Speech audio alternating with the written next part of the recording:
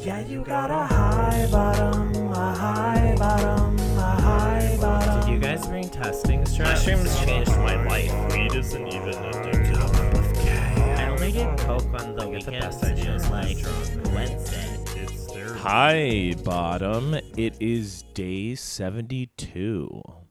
I went to 3 meetings today, and I would go to more if I could. Not because I am enjoying going to meetings, but because I don't know what else to do with my time. It feels like the only place that I want to be because I don't have to think about existing while I'm there. Like for that hour, I can just like listen to a speaker and not worry about what's going on and feel like I'm making progress, I guess, because I'm spending time with like other sober people and like sort of solidifying my program. The first meeting I went to was at 8:30 this morning, and there was a guy in the meeting who was pretty hot, and I was like, he's definitely straight. He was wearing like a bunch of Patagonia. And then during his share, he mentioned that he kept like scrolling through Grindr to waste his time. And I was like, yes, this is who I will be obsessed with. So, of course, right after the meeting, he bolted out. So I did not get to say hi to him. But when the meeting was going on, I like raised my hand to share. And as soon as I raised my hand, he walked out to go to the bathroom. And I was like so relieved because I was sharing that I have 72 days and I didn't want him to know that I was a newcomer because I didn't want him to not want to hook up with me. It's like... I really feel like at this point in my sobriety, it's fine. I'm not going to overthink it. But truly, I'm just like obsessed with seeing hot gay guys at meetings. And I'm not going to marry these people. I know that. But it is just like, it's nice to see hot people who are doing well. This guy was celebrating 12 years today. Like, damn. He must have gotten sober young, or he just looks good. I don't know. But I met I saw a girl in the meeting that I had seen when I was sober during round 2, and she's so great, and she invited me to another meeting. I went to that second meeting, and it was really weird. There were like 6 of us, and it was like, it was only for gays and guys, I guess. Or sorry, gays and girls. And what is gender? Am I right? And... I don't know. There was something about it. Like, it was a crosstalk meeting where you could like, we did like a reading from one of the books, but then like people would like interrupt and be like, you know what? That really resonates with me because blank, blank, blank. And then they would just talk and forever. And so like most meetings, they have like maybe you don't know. They have like a set structure for how things go. And this meeting did not have that.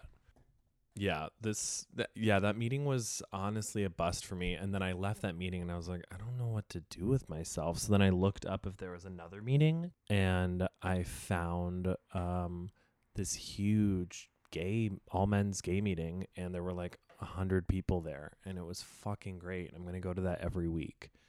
And I looked around and there was only like 2 people who I would potentially smash, and they wouldn't even be like at the top of my list. And then I saw my freaking crush from this morning was there. And that is how I know that God is real. Yeah, I didn't say hi to him. I'm not going to do anything with that for now.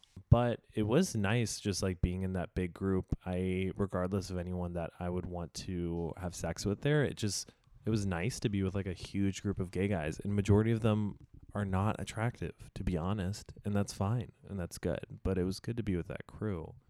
Today, 2 friends. Friend is a stretch. One of them is a friend. The other one is someone I know. They both got SNL, Saturday Night Live, and I saw the news like just scrolling through my phone, and damn. I felt really happy for them, and I'm really glad to say that, because other times in my life when people have gotten things that I've wanted, I didn't even know my friend was auditioning for that. But when they found out, they had 2 days to pack up all their shit and go to New York, which is crazy. And I'm so happy for them. Both of those people are super hardworking people.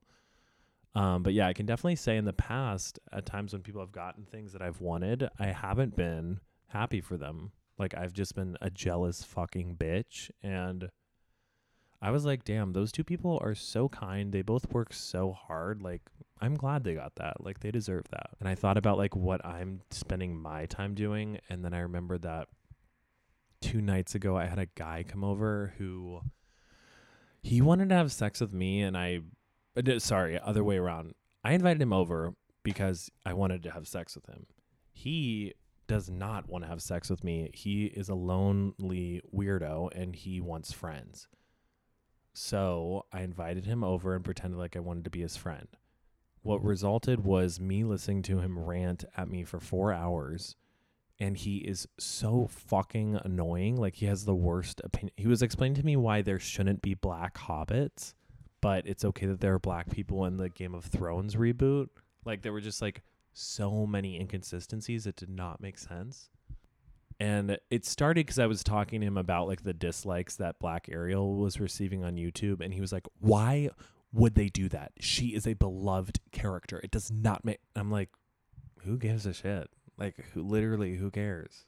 Like, why would you not do that? Like, obviously, young black girls, it's exciting for them to see a princess that they've grown up hearing about look like them. Great. And then, like, he was pretty stern in his argument, but then he started justifying why it makes sense for the Game of Thrones world to have black characters, which, like, I'm all for, but I'm just like, you really just, like, backpedaled. Like, you were really stern in your argument, and I guess I could respect the consistency of it, even though I think you're fucking stupid. And, like, why do you care about these fictional characters? I just listened to him rant, and the whole time I was like, wow, how can I manipulate this person into getting naked with me? It didn't happen.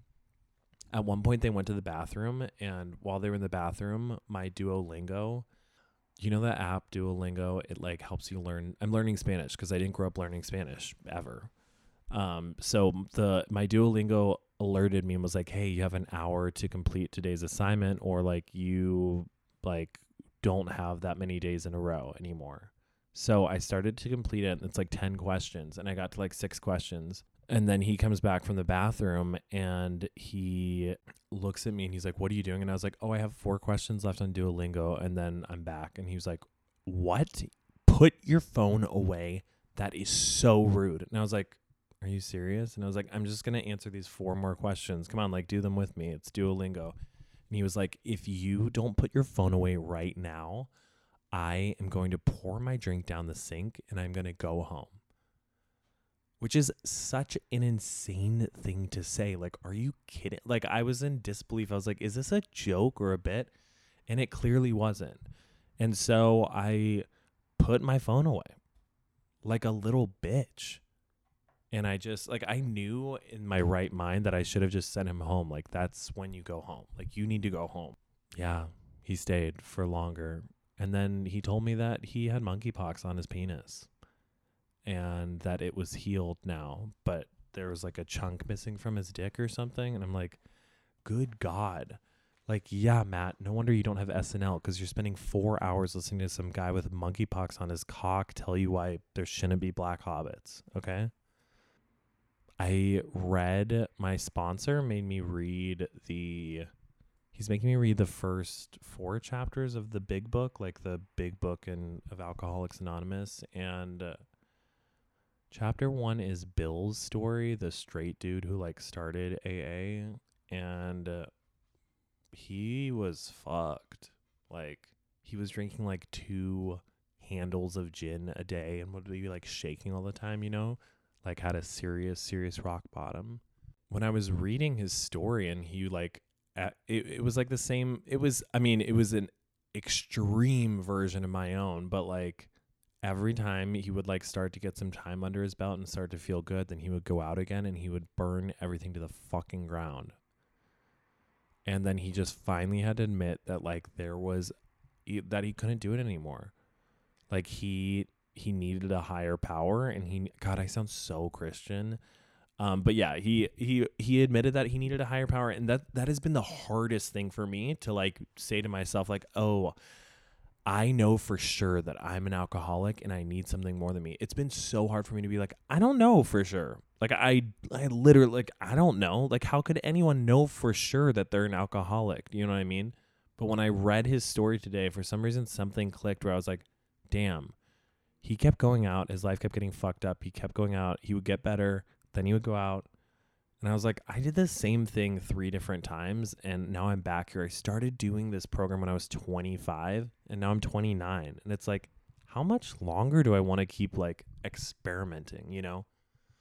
Like, hey, dumbass, you have done this 3 times now. It seems pretty evident that you're not good at moderation. Like, I hate to break it to you, Matt, but, like, sorry. Like, the last time you went out, you're like, this is my last opportunity. I got to make sure like I really work within moderation. Guess what? I didn't. And by the end of it, I didn't want to hang out with anyone unless I was going to be able to get fucked up. And that's so sad. But I guess it's also like, you know, it's nice that I have come to that realization. And today was like literally, I think the first time in the 4 years of me being in and out of this program where I was like, I am definitely an alcoholic. What step 1 is, we admitted to ourselves and to another that we were alcoholics and that our lives had become unmanageable. Yeah, I am obsessed with drinking. It's all I want to do. And I got fired from my job, and I was being a shitty friend to people, and I was lying to people. And I was not doing the things that I love. I wasn't writing. I stopped performing as frequently. I'm not creating shit that I enjoy doing. Yeah, that's unmanageable for me. I owed $5,000 in rent at the beginning of this week. I got like a letter from my landlord being like, hey, remember that thing that you're supposed to do every month? You should do it. So I dropped off a check for $2,500, but I still owe them $2,500. You know, that's unmanageable. That's not cute behavior. That's not behavior that my current crush in AA is going to want to be a part of, you know? So, yeah, I don't know. I'm feeling weirdly like I'm feeling kind of hopeful, and I'm like, damn, if I stick with this, if I like really do this, like things could get like pretty good. I don't know. Like, watch out, 30 Rock, because I'm going to be in the reboot with Tina Fey, and I almost said Mac Miller. Mac Miller is dead, and he was never in the original 30 Rock, so I don't know why that would be a thing. But yeah, also side note, I saw the movie Barbarian a few days ago. Holy fuck, that movie scared me, and it was really, really good. And I was like, damn, I want to write more movies. I've written one feature, and I really liked it. So I should write another one. Okay, I think that's all for me. I'm not sure what else I want to process. Oh, after the meeting tonight, I went to 7-Eleven and I bought 2 hot dogs and a birthday cake protein bar and a Gatorade. And I just want to share that because, 1, it's objectively really fucking disgusting. 2, it is objectively really delicious. Like, that was a great combo. I really enjoyed every second of eating all of that. That was so good. Like, 7-Eleven hot dogs fucking slap. And honestly, fucking get 10 of them and fucking slap me across the face with fucking 7-Eleven hot dogs. I'm not kidding. Those things were so good. Okay, I'm gonna choose to stay sober for the rest of tonight. Woo!